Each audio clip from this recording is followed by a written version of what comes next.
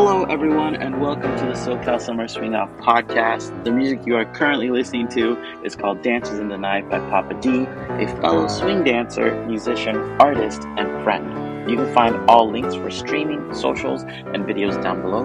Make sure to go and support him. Now let's get into the episode. Hello, everyone. Welcome to the SoCal Summer Swing Out podcast. My name is Andre, and I am joined by a very special guest today. As you saw in the past couple stories, we are now interviewing one of the dancers who was actually homeless for a while. So it is my pleasure for you all to meet me. It was me, guys. I was a homeless dancer for a while, and I know that you all might be hearing this and you may be surprised, thinking, what? Why? I saw you out dancing and you're traveling a ton. When did this happen? And some of you who know me might have so many questions, including the very fair question of why didn't you tell me and what could I have done to help? But yes, it is true.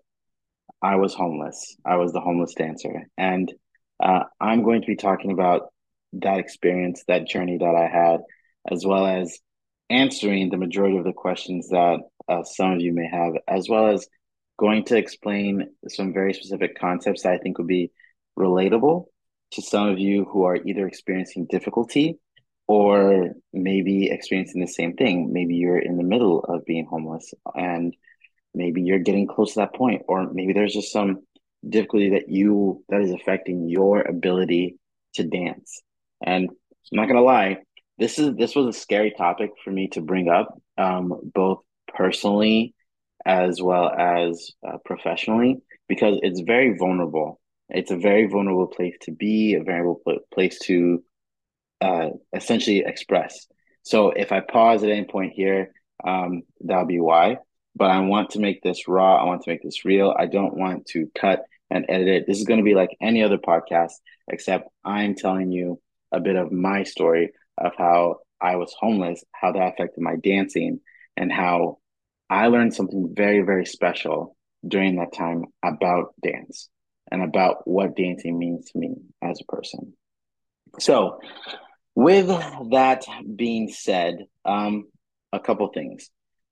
Why am I telling you this? Well, I'll explain all of that more in depth at the end, but it has to do with swing dancing being something that is can be considered a privilege, something that needs money and sometimes an able body.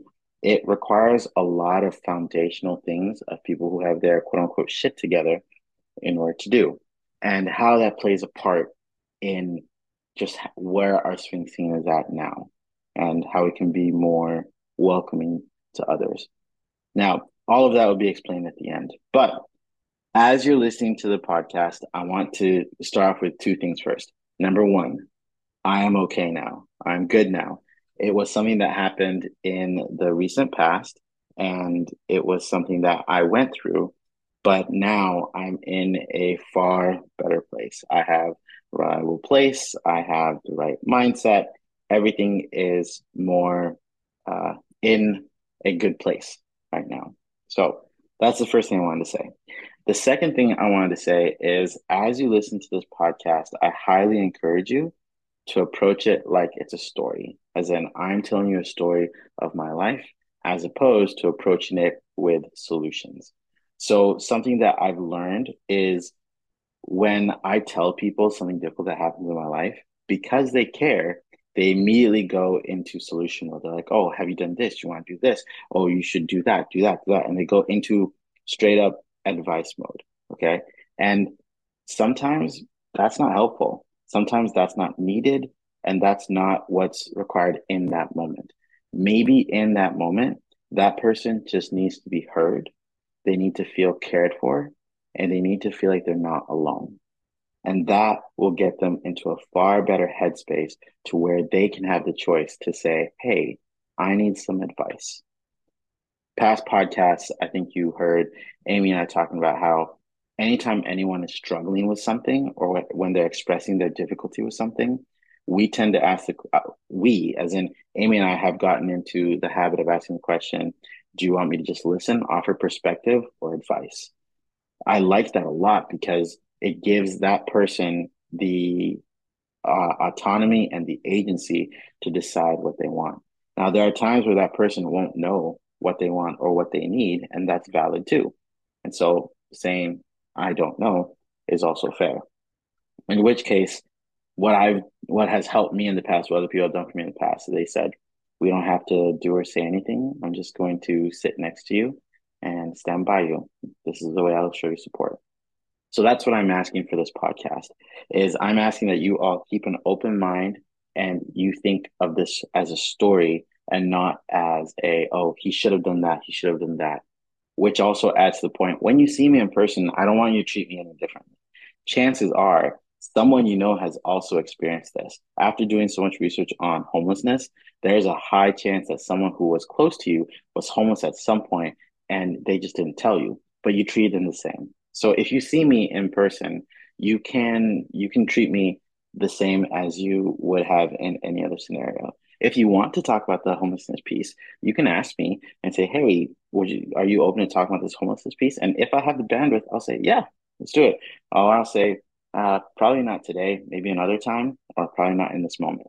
But I just wanted to put those two things out there so you had a foundation of how to approach this podcast because this can be pretty heavy and pretty vulnerable. I'm going to try to keep it light, but I want to also state the facts and how it affected my dance journey in such a powerful, powerful way, as well as the people that affected me. So, with that being said, let's go ahead and get into the interview. What I have here is I have a bank of questions that I think would be most relevant to go through. So, first question is, when did this homelessness happen? Or rather, when did it happen and what do you consider homeless?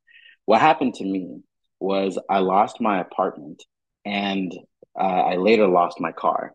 And when you don't have a car in SoCal, that can really make it difficult to get ahead. And so those are two very difficult points that I had to navigate through. But that's what I consider homeless is not having a consistent place and a safe place where you can sleep and know that you go back there every night. So you're not wondering, oh, where do I sleep tonight or where do I sleep tomorrow night or whatnot, right? You have that consistent place. I also consider sleeping in your car as homeless because that is something that happened to me for a while. We'll get to that piece. But the question was, when did the homelessness thing happen? So I was homeless or getting into that homelessness stage between March of 2023 and August of 2023. So this is recent. As of today, it's October 3rd when I'm recording this. So I was about 5 months or so when I was homeless. What happened was, we'll get into the second question, which is how did you become homeless? It's a complicated scenario, but in short, it was a combination of the economy at the time when people were losing their jobs. It was a combination of my mental health at the time. I was pretty darn depressed and unable to do well in my job.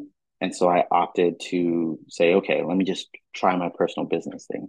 And so I tried to start my own business, which did not go well. And when I look back, I realized, oh, I see the steps that I had missed. And all of that combined kind of got me to a place where, to put it bluntly, I wasn't making any money and I didn't have any money. I lived off of my savings and my cards for a while, and it came to a point where that wasn't sustainable or smart anymore. And so instead of getting evicted from my apartment, I actually worked it out with my landlord and I said, "Hey, I don't want to get an eviction on my record, and I also want you to have a room that you can rent out to other people. So I'll just pack up all my stuff and then head out, and then you can have this place." And that was at the end.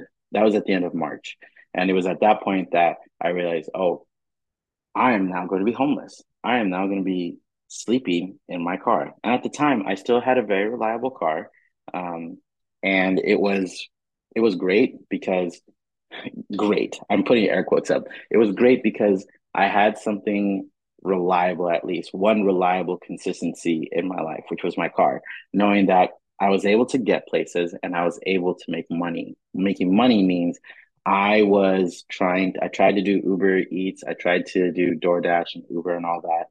All of them had like a long queue of people before they were accepting someone. So my job became donating plasma. I'll talk about that and how that affected minor swing for me later on. So when did it happen?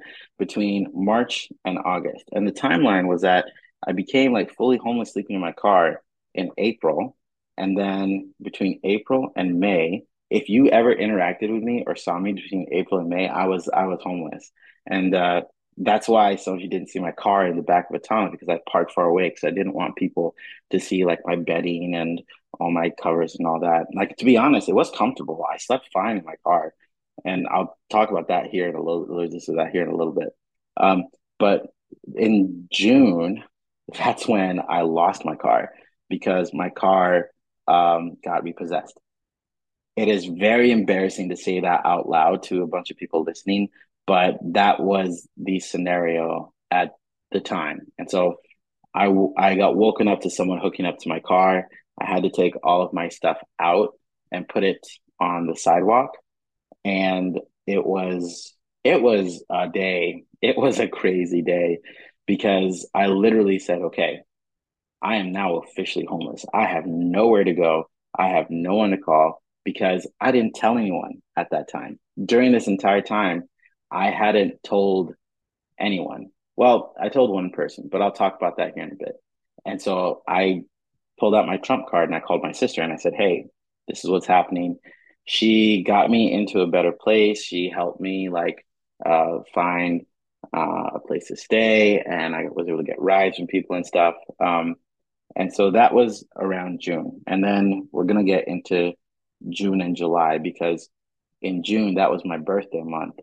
If you're listening to this and you came out with me on my birthday out to like K Town and whatnot, like I'm so grateful for you all because at that time I think I had $3 in my bank account. And my friends were very generous. They didn't let me pay for a single thing. So anytime we went out, and I have to say like that birthday of this past year, birthday when I was homeless and didn't have any money and going out with my friends and having that really, really great time, that was super uplifting, realizing oh, I have good people in my life. And it was a powerful reminder of how people play a vital part in our lives as a whole. And the crazy part, I met all of these people through swing dancing. We were not doing a swing dance related thing. We were going out to do karaoke and get food and do non swing dance dancing. And I have to say that that's such a powerful point because we're connected by this thing that we love, but we are further connected by the experiences outside of that thing that we love. And that's what brings me to the question of how did I how did I get out of it and who are the people involved? Well, obviously, I think people already know that Amy and her family played a huge part in this. So when I talk about Amy, I'm talking about Amy, my dance partner, Amy. And she was the first person I told. I didn't tell my parents, I didn't tell my sister, I didn't tell anyone. And it was when I was down visiting Amy because we had a practice, we were going to do something. And we were in her kitchen and we were just talking. And I was like, Amy, I think I have to tell you something. And she was like, all right. I asked, do you have bandwidth for something potentially heavy? And she's like, yeah, fam, let's hear it. And I told her, I was like, I have been sleeping in my car since April. And like her face was, she didn't show like a negative judgmental emotion. Her face was one of straight up worry. She said, fam. And then we had a talk. She was not happy with me. In her own Amy way, she was upset that I didn't tell her. And she didn't reprimand me. She wasn't mean. She was very kind and very loving and very affectionate. And she straight up like just said, "Hey, I care about you. What do you need? How can I help?" And I now when I think back to it, I get like slightly emotional because Amy and I met 2 years ago and we started becoming dance partners 2 years ago. And now our friendship and our siblinghood is deeper than ever because we connected over dance. That was the thing that we connected over, but we're so similar in so many ways, which is why like we consider each other brother and sister. I call her Bunso, she calls me Kuya, which is little sister and older brother in Tagalog. And because we have so many similarities in just personality and how we approach life, and we even showed up to dances wearing the same clothes without talk, same color schemes without talking about it. There were just so many similarities that we just said we have to be related, like way down the line. Which is why I think that she and I are work so well together as a dance partnership, and why she felt comfortable telling me this. She felt comfortable saying, Andre, people care about you. People really love you. You've given so much to this community. And if someone were in the situation that you are in now, you would do whatever is in your power to help. We later talked about how me not telling the people I cared about was sort of disrespectful in a way. Now, keep in mind, when someone's going through something, they don't owe anyone anything. They don't owe anyone, like, they don't need to tell someone that they're going through hardship. They don't need to share their difficulty like the way I'm doing right now. At the same time, the way I see it is I made the decision for my friends consciously because I thought all my friends are going through a really tough time now, or things are really difficult for them, or there are these hardships here, here, here. They all have their own shit. And so I got myself here. I need to get myself out, is what I thought. But by me keeping it to myself and not telling the people that I cared about what was going on, I was robbing them of their choice. I was not letting them decide whether they could help me or not, or if they wanted to or not. Instead, I just made the decision for them. Another reason why I'm telling you about all of this is there's another friend of mine who I got dinner with recently, and his name is Keegan, and he and I have been meaning to get dinner for a long time, and so this was a really really great opportunity. And Keegan is a wealth of emotional and psychological knowledge because he does this as a profession, and he's very emotionally mature. And he said something along the same lines. He shared a lot of really great insight to me that made me realize I need to share this with other people because it's powerful. And in short, those are some of the big reasons why I wanted to at least bring this up and talk about it, because it does affect my dancing. It did affect my dancing. So another question you might be asking was, well, what role did dancing play and how did it affect it? Well, for one, I think it's pretty obvious to say that swing dancing costs money, even more so if you're deep into it, like some of us are, where you have to travel, take flights, and book a hotel room or Airbnb. You have to spend so much money in order to do this dance, at least if you want to like really compete and stuff. But I'll even say in this sense, like 15, $10 to $15, it was a stretch. It was a stretch for me at times. And anyone can argue, well, if you're not doing well financially, or if you're not in a good place, well, then you shouldn't be dancing. And that was a problem for me because the one of the reasons why I got into this place was because I had such a huge sense of loneliness, and I was so depressed because of a lot of things.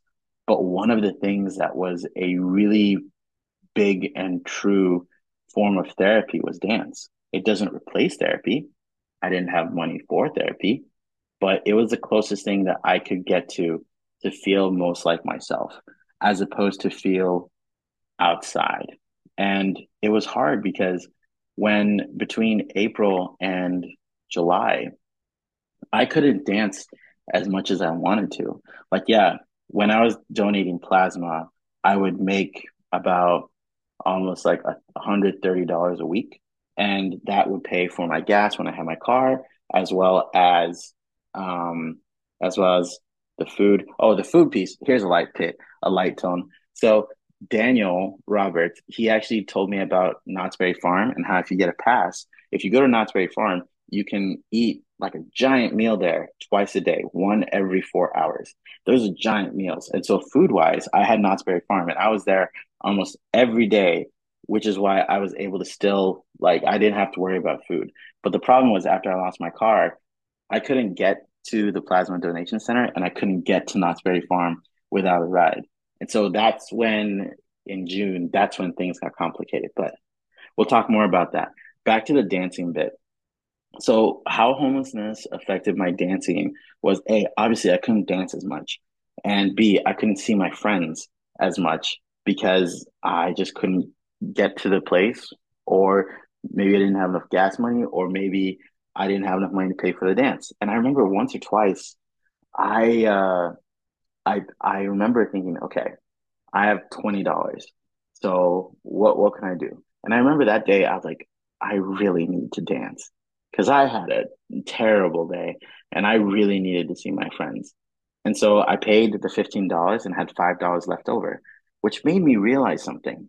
I asked myself now, how many dancers in our scene show up to a dance and they're literally like giving the majority of their money to that dance. You may not be like as dire as where I was, where I only had $5 left, but that concept of some dancers walking into a place and saying, thinking, "I need this. I need to dance. I need to feel something."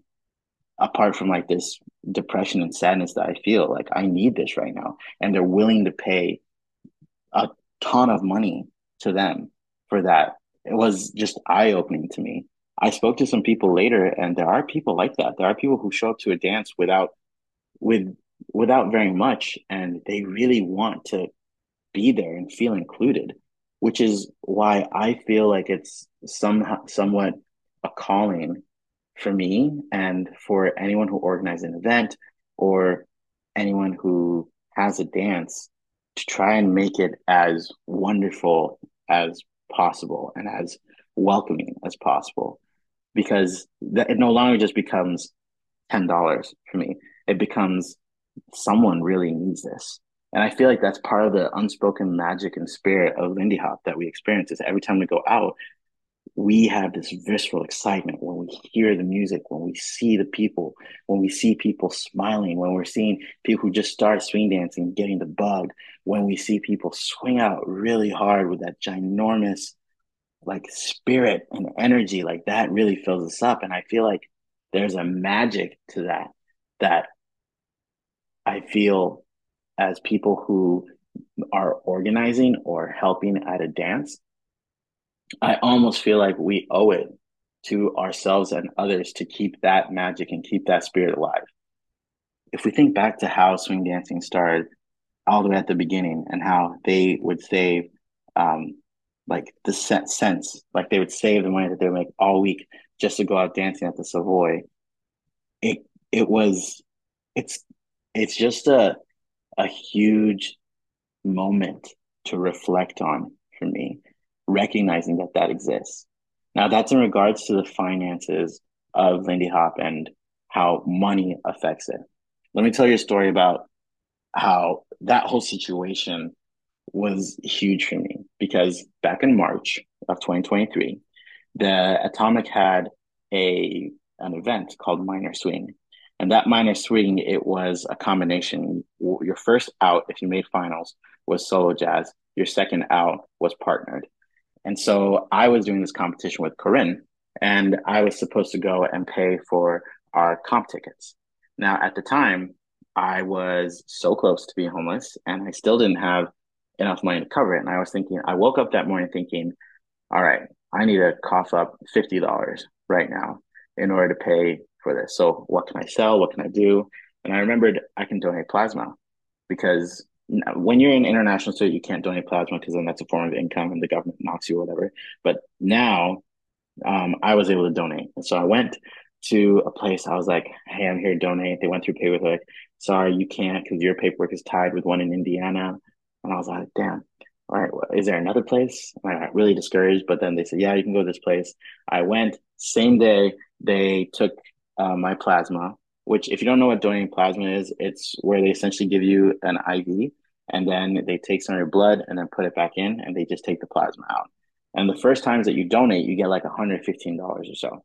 So I walked out of there with $115. First place I went to was Atomic. where I paid for my evening dance ticket, as well as Corinne um and my like competition tickets. So that video that you see Corinne and I dancing in, like that was a time when I was this close to being homeless and when I had literally bled for the dance, which is nuts to me. Like I bled for the dance. And it was great. I had a great time. It was exactly what I needed. Corinne and I ended up getting third, which is fantastic because that it's just not that like where you rank in a competition means anything, but it meant a lot to me because I put my body and soul to this dance. Now, was that a wise decision? Should I have just pulled out? Maybe. I know that I'm grateful for it because it reminded me of the power of a dollar. It reminded me of the strength of being financially secure. And this also plays a part because when I lost my car, I couldn't donate plasma anymore because I couldn't get there. I couldn't walk there. And this was right around the May timeframe, right? This was at the end of May when I lost my car. And it was at the beginning of June. Up until that point, I had been interviewing like crazy, trying to get like a full-time job that I could work to like essentially solve all my problems. The story is that if I had gotten a job, I would have been able to solve 90% of my problems right then and there, which is eventually what happened. I got an offer, but they said you have to do a drug test first. And I was like, cool, that's fine. The homelessness thing, it wasn't due to substance abuse or anything like that. And so I wasn't worried about that at all. The problem was getting to the testing center. So one day I ended up walking 10 miles to go and get my go and get my drug test done. And then during that time, I also was able to walk by the plasma donation center and I donated plasma. All like I walked those 10 miles. Here's where it's eye opening and why it made an impact. People doing that is normal in Madagascar. It's normal back home in Cameroon and Kenya. There are kids who do that on a daily basis, one way, just to get to school. And I remember my feet hurt so much after those 10 miles, thinking, oh man, that's a lot. I know that some people joke that their parents like, when I was your age, I had to climb mountains and cross rivers in order to get to school, blah blah blah blah blah. And yeah, it's a meme and it's a joke, but some of it is rooted in truth. Some of it is truly rooted in truth. I have family members, aunts and uncles, where they sell coal or they used to sell coal and they would walk miles and miles to get the coal and bring it back for a meager amount of money. And it really put my heart into perspective, recognizing that money is such a privilege to have because without money, how are you going to swing dance? How are you going to pay for the evening dance or pay for lessons or pay for events? Without money, like that's not possible. And it made me realize that's a quote unquote barrier to entry. There is a podcast that Tina, the organizer for ILHC, did with Ryan Swift. She said something really cool. She said she would love to have an event where all the dancers are able to attend for free. For free. Can you imagine that? That would be incredible. And that's that is a dream because then imagine the wealth of cultures and people and the different experiences that people could have if a dance was completely free. Obviously, we live in a capitalist society, and that model is a dream, and it's not fully sustainable. Yet, it's I think that it's a powerful thing to aspire to. I'm still trying to grapple with that and how I want that to be expressed in my own life. But it's that was very eye opening to see like how much it pays, how much it pays to have your shit together and have all your money in place and not be homeless and then be able to dance. Like that combination is just that combination is just a lot. Now, there are obviously challenges to that. And so one of the questions I have here is what were some of the biggest challenges that you face when you're homeless?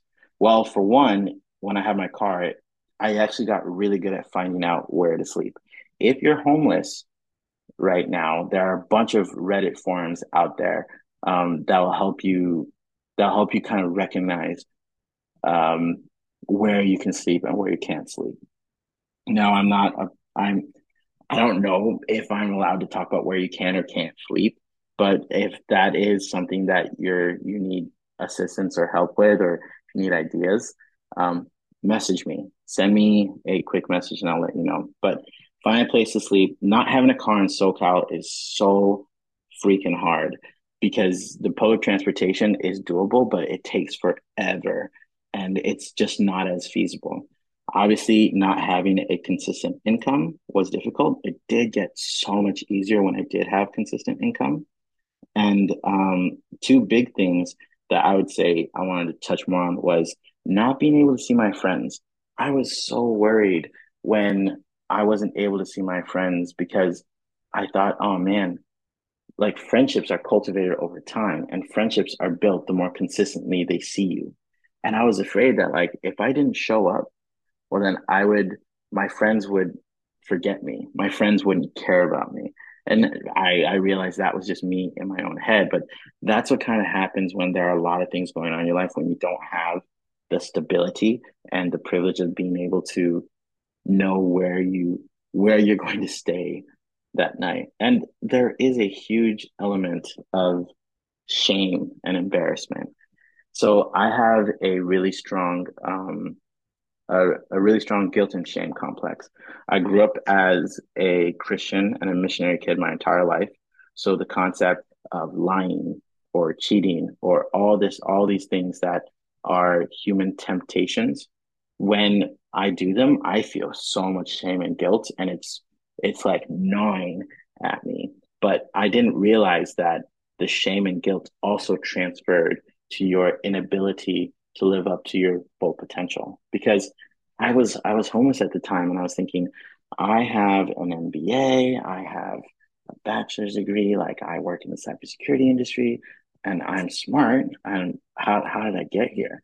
And I looked at all these things and I was so embarrassed because I was thinking, how could I be in this position when before I was living just a great life with a nice apartment and I was doing great. And it made me realize that it's all kind of a farce. My dad told me when I was a kid, I'd see all these kids playing outside and all this stuff, and I'd be like, I want to go play with them. And he would say, Andre, like they're all playing out there because they all completed their homework already. They did all their chores and they're able to be out there because they essentially have their shit together. And so I needed to get my shit together so I could join that elite group. And I feel like that was in my mind. It transferred into my head that everyone I see has their shit together. Everyone who's out dancing, who's traveling, who's doing all this cool stuff, they all have their shit together. And some of them do. A majority of them do not. They may have their shit together financially, but maybe they don't have their shit together emotionally. Maybe they don't have their shit together physically, as in maybe aren't as they don't have as much cardio as they would like. They don't have as much muscle as they should for their job or whatever or what have you. It like what I'm trying to say. What I'm trying to say is that there was a lot of shame and embarrassment that I had about being homeless, and in the end, I recognized that that was a lot of me projecting my own insecurities on others. And that was a huge blocker to me not telling anyone what happened. And I slowly started opening up to people after I talked to Amy about it. And this is where we go back to the timeline and the other people that really had a positive impact. When I lost my apartment, I had a bunch of stuff, like including my one suitcase that I brought to America in 2009. That suitcase right now is sitting in Blake's garage because Blake and Keegan, after I told them what was going on, they were kind enough to let me put my stuff there because I lived with them for a while.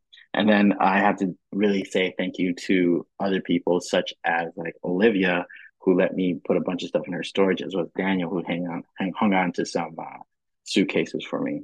And I wouldn't have been able to sleep in my car if it weren't for them to be able to do that, so I could have space to actually like lie down in the back. But I was very, very lucky that they were willing and open to doing that for me. And that was really huge because that's when I lost my apartment. Now, Amy plays a huge part in me getting out of it because not only did she not only did she like let me stay at her place or talk to her family and made a case for me, because what ended up happening is timeline wise, I know I'm like skipping through this, but in June, well, yeah, let's step back. Yeah. In June, I was staying with Amy for a while, and then I had bought I had bought plane tickets and booked a room in Cancun for a friend's wedding. Now, I wasn't completely like out of my mind, because when I had a sense that I might get homeless, I had some important things I really wanted to make, which was my best friend's wedding in Cancun. So what I did was I paid for the flight, the hotel, the rides there and back. I did all of that ahead of time. That way, when I was in Cancun, I kid you not, I did not spend a single dollar. I was there for an entire weekend, didn't spend a single dollar because it was an all inclusive resort, as well as the fact that I had planned way ahead. Same, it was kind of similar to like the Knott's Berry Farm thing. So I that at least proved that I wasn't completely unaware, and I was at least smart enough to do that. So that was nice. But when I came back, just I was staying with Amy for a little bit, and she was nice enough to like drive me to the airport and everything. And God, she is phenomenal, bro, like legit. And after that, I came back. I told two of my other friends what was going on, and so when I came back, they picked me up from the airport. I was staying with them for the night. I was stressing. I was stressing. I was like, all right, where am I going to stay tomorrow? Who can I reach out to without like stepping on their toes or like making things difficult? Because I had another friend named Joanna. She was so sweet. Joanna was also like, "Oh, you can stay at my place whenever, Andre." And so many people opened up their homes to me later on that I was like, "Man, I didn't have to live this difficult life. Like people were willing to help me." So my friends, their names are Maggie and Jose. They were so sweet. It just so happened that they were moving apartments. They were going from one apartment to the other, and it was in a span of 2 or 3 weeks. And they had a lease for at both places. So like, hey, do you want to just stay with us? Well, they didn't say, do you want to? They're like, you're staying with us, because they knew what was going on. And it was such a relief, because then I knew that for 3 weeks I had a place to stay. I had a home, and it was great. Obviously, I helped out as much as I could with the move, and it was just really nice to be able to hang out with them all the time. And it was just it was so nice to have people that cared about you that much to be able to offer up their home like that to you. And I obviously helped them move and whatnot. And that was awesome. It's now a tradition that every time we move, like I'm the first person who helps them, and we put cabinetry together while having some wine. So it ended up being like a really great experience. And at the end of June, that was after I came back from Cancun. At the end of June, I actually got accepted to move into a homeless shelter. So one of my friends, her name's Nastasia, she was kind enough to let me stay at her place, and I told her she knew everything that was going on, and she's a dear friend. She she was the one who dropped me off at that homeless shelter, and at that homeless shelter, it's called the SHIP program. There are people that are helping people who they're an organization, a church organization that helps people get back on their feet after 3 months. But you have to follow very rigorous rules. For example, every day you have to leave the house by 6 a.m. And every day you have to come back to the house by 6 p.m. You have to have dinner with the people in that house, as well as the chaperones. Just make sure you're not doing anything dodgy, and you have to be in bed by 10 p.m. Obviously, the in bed by 10 p.m. thing, that was hard for me, because I was like, man, now I can't go dancing. I definitely can't go to Linda Group because the place we are staying at was an OC. But I thought, well, I can at least go for an hour. And so there were times where I would go to Atomic just for an hour. Now, during that time as well, it was kind of nuts because I had gotten my job. Remember that job where I did the drug test for? I got it. I got that job the first paycheck I got went to solving 90% of my problems. And it was such a relief. It was such a relief when I realized, oh man, 90% of my problems are gone. And now I just need to focus on like getting back to a good place, which I ended up doing. And during that time, I was able to get a motorcycle to be able to get around, which was amazing. And this was still in July, mind you. So this was all in July. The entire month of July, I stayed in this homeless shelter and I didn't dance. I didn't see my friends. I was still somewhat homeless because I didn't have a dedicated place to go during the day. So I would go to libraries, go to Starbucks, or I would go like co-work with some friends. So I had a place to sleep for the night, and that was important. During the day, I was still trying to navigate my life and trying to figure out how I can get to a more solidified place. And so during that time, um, Amy Amy went above and beyond again. Not only she did so much more than what I'm talking about. If I were to talk about everything that she's done for me, like it would take the entire podcast episode. But this wonderful human, like we talked with her family, and her family said, "Hey, we can have you stay with us." Now, obviously, I paid rent and whatnot, but it was such a huge weight off my shoulders. Even the first day I stayed in Amy's house with her sister and brother-in-law, which that they're phenomenal humans. Like I miss them a lot. But during that entire time, I remember there was a moment where I took a picture of the bed and I said, "This is my bed. Like I have a place to stay and I feel safe here. I feel wanted and cared for. And I feel no judgment. I feel no like no no negative emotions or embarrassment. Like I feel at home here." Same thing happened when I moved into her parents' house. I realized, wow, I have a home. I have a bed. I have a place. And I feel like sometimes we forget that. Sometimes we forget that we have a home and a place, especially in the swing dance scene. Now, this may sound woo woo, but when I was thinking about me feeling at home in Amy's place and when I got home, it related so much to the moments where I felt so connected and so together with my swing dance scene. Yes, it happens when we're swing dancing, but it happens the most when we're not. It happens the most when we're not. It typically happens when we're all going out to eat or when we're all hanging out outside of dancing. Because dancing, you're focused on you, your partner, the music, and you're with your friends, you're on there, and that's what's beautiful. Absolutely beautiful. But I feel so at home and I get some emotional sometimes when I'm like doing something that typically revolves around food. Um, and I feel like we're all together in this. We're all sharing this moment together. This moment will go, and we may not have a moment like this in the future, but that's a moment when you feel at home. And I liken that feeling of being at home when I was at Amy and our parents' place to being at home with my dancing, with my people, with people that I know are good people that care about me, people that I can really lean on during difficult times. Now, there are a lot of people like that. For me, one of the questions I have here, who are the people that helped you and how did they help? Well, there was obviously Amy and her family. That's Amy, Ate, Skylar, Auntie, Uncle, Nene, all of them.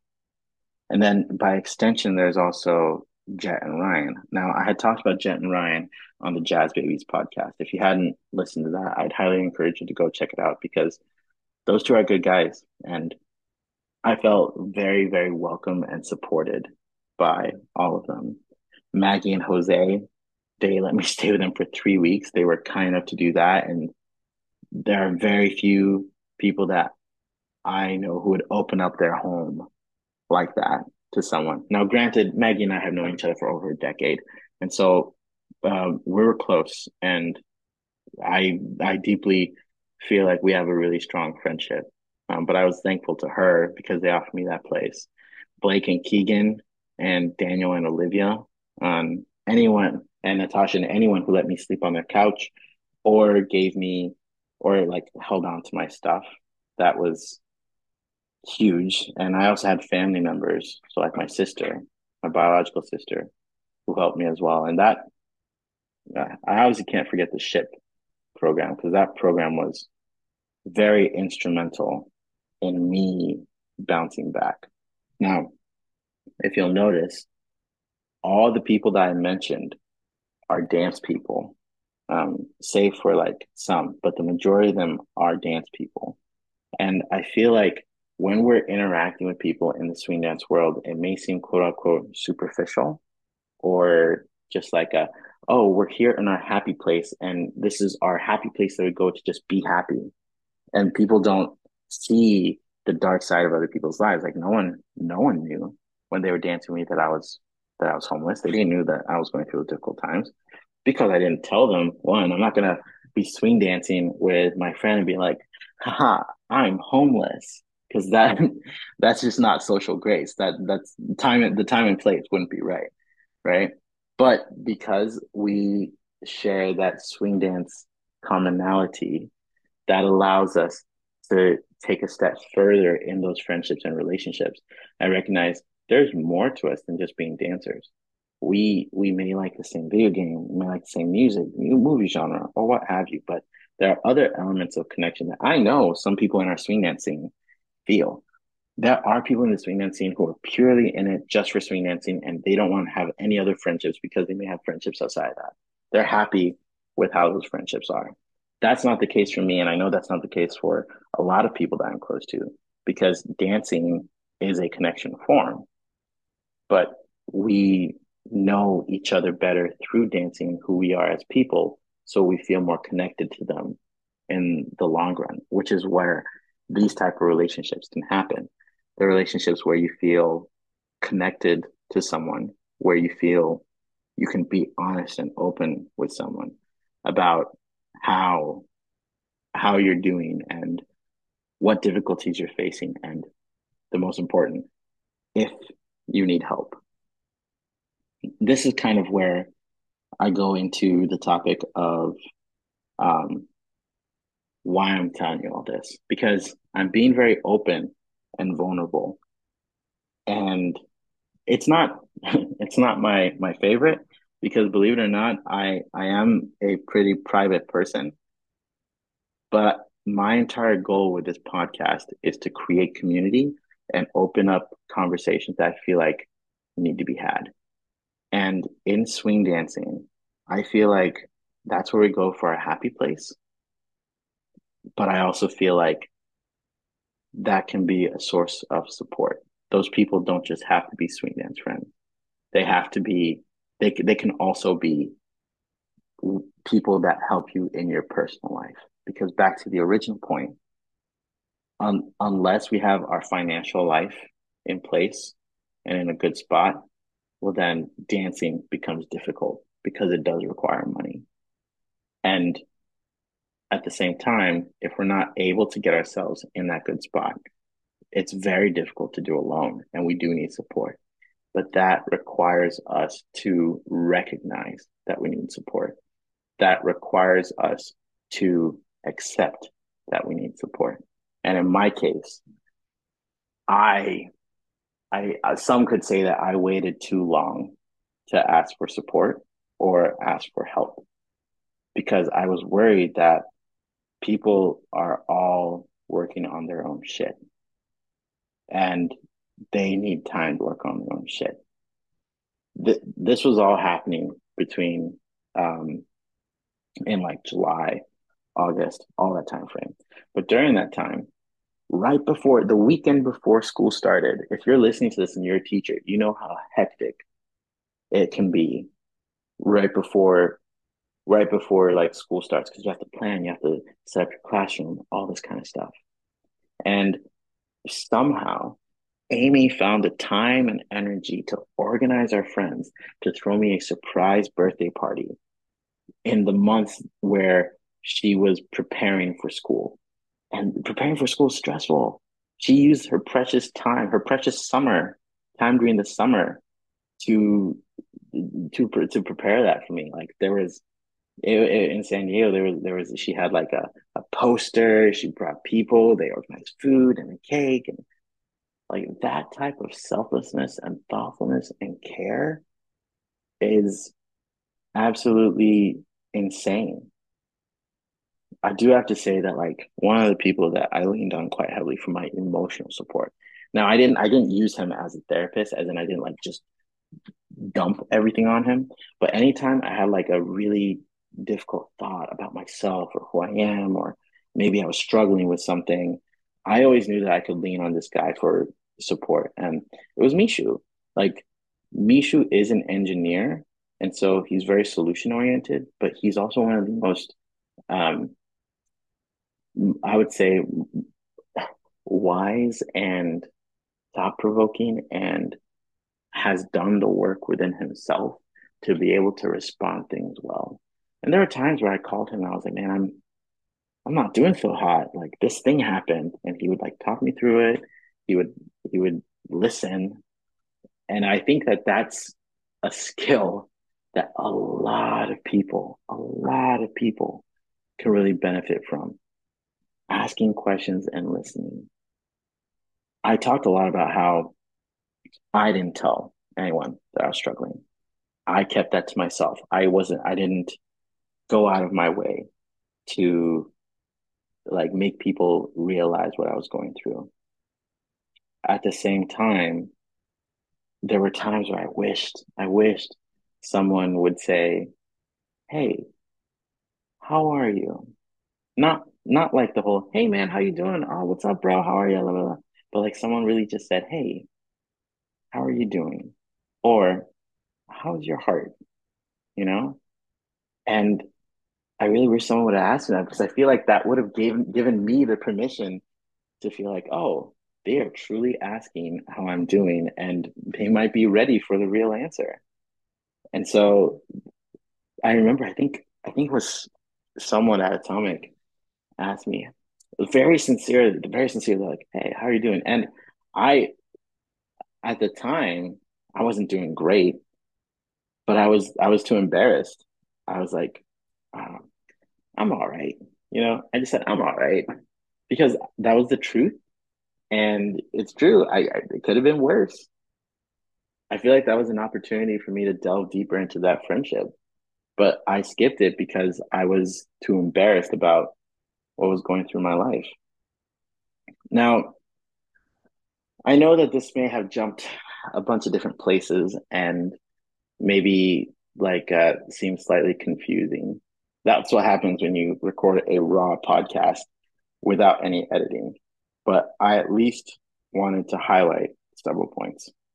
So, my hope is by hearing my story and seeing my situation and how I had the support of others in order to get out of it, that maybe someone who's listening to this podcast or someone you know may be struggling. And maybe you're in this situation too, where you are getting close to homeless, or maybe you are homeless and you are sleeping in a car, you haven't told anyone, and you're trying to go through this all by yourself. And um, I my hope is that hearing my story, you'll hear how much of a positive impact it has to recognize you need help and being open to asking for help.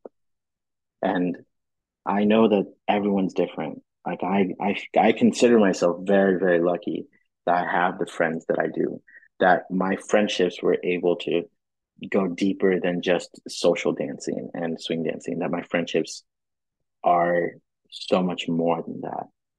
And um, that that is something that I recognize. I also recognize that it would be easier, your life and your situation could be easier if you didn't have to go through it alone.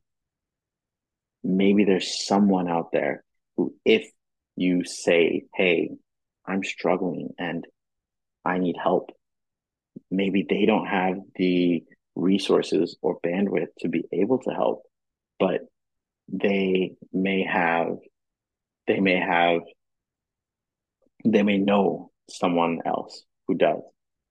I was talking to one of my friends, Bianca, about this whole situation. And Bianca has been so sweet and so kind in my entire situation. She is someone who is loyal to the core, as in if you tell her, hey, I need help, she will drop what she's doing no matter how she's feeling and help you.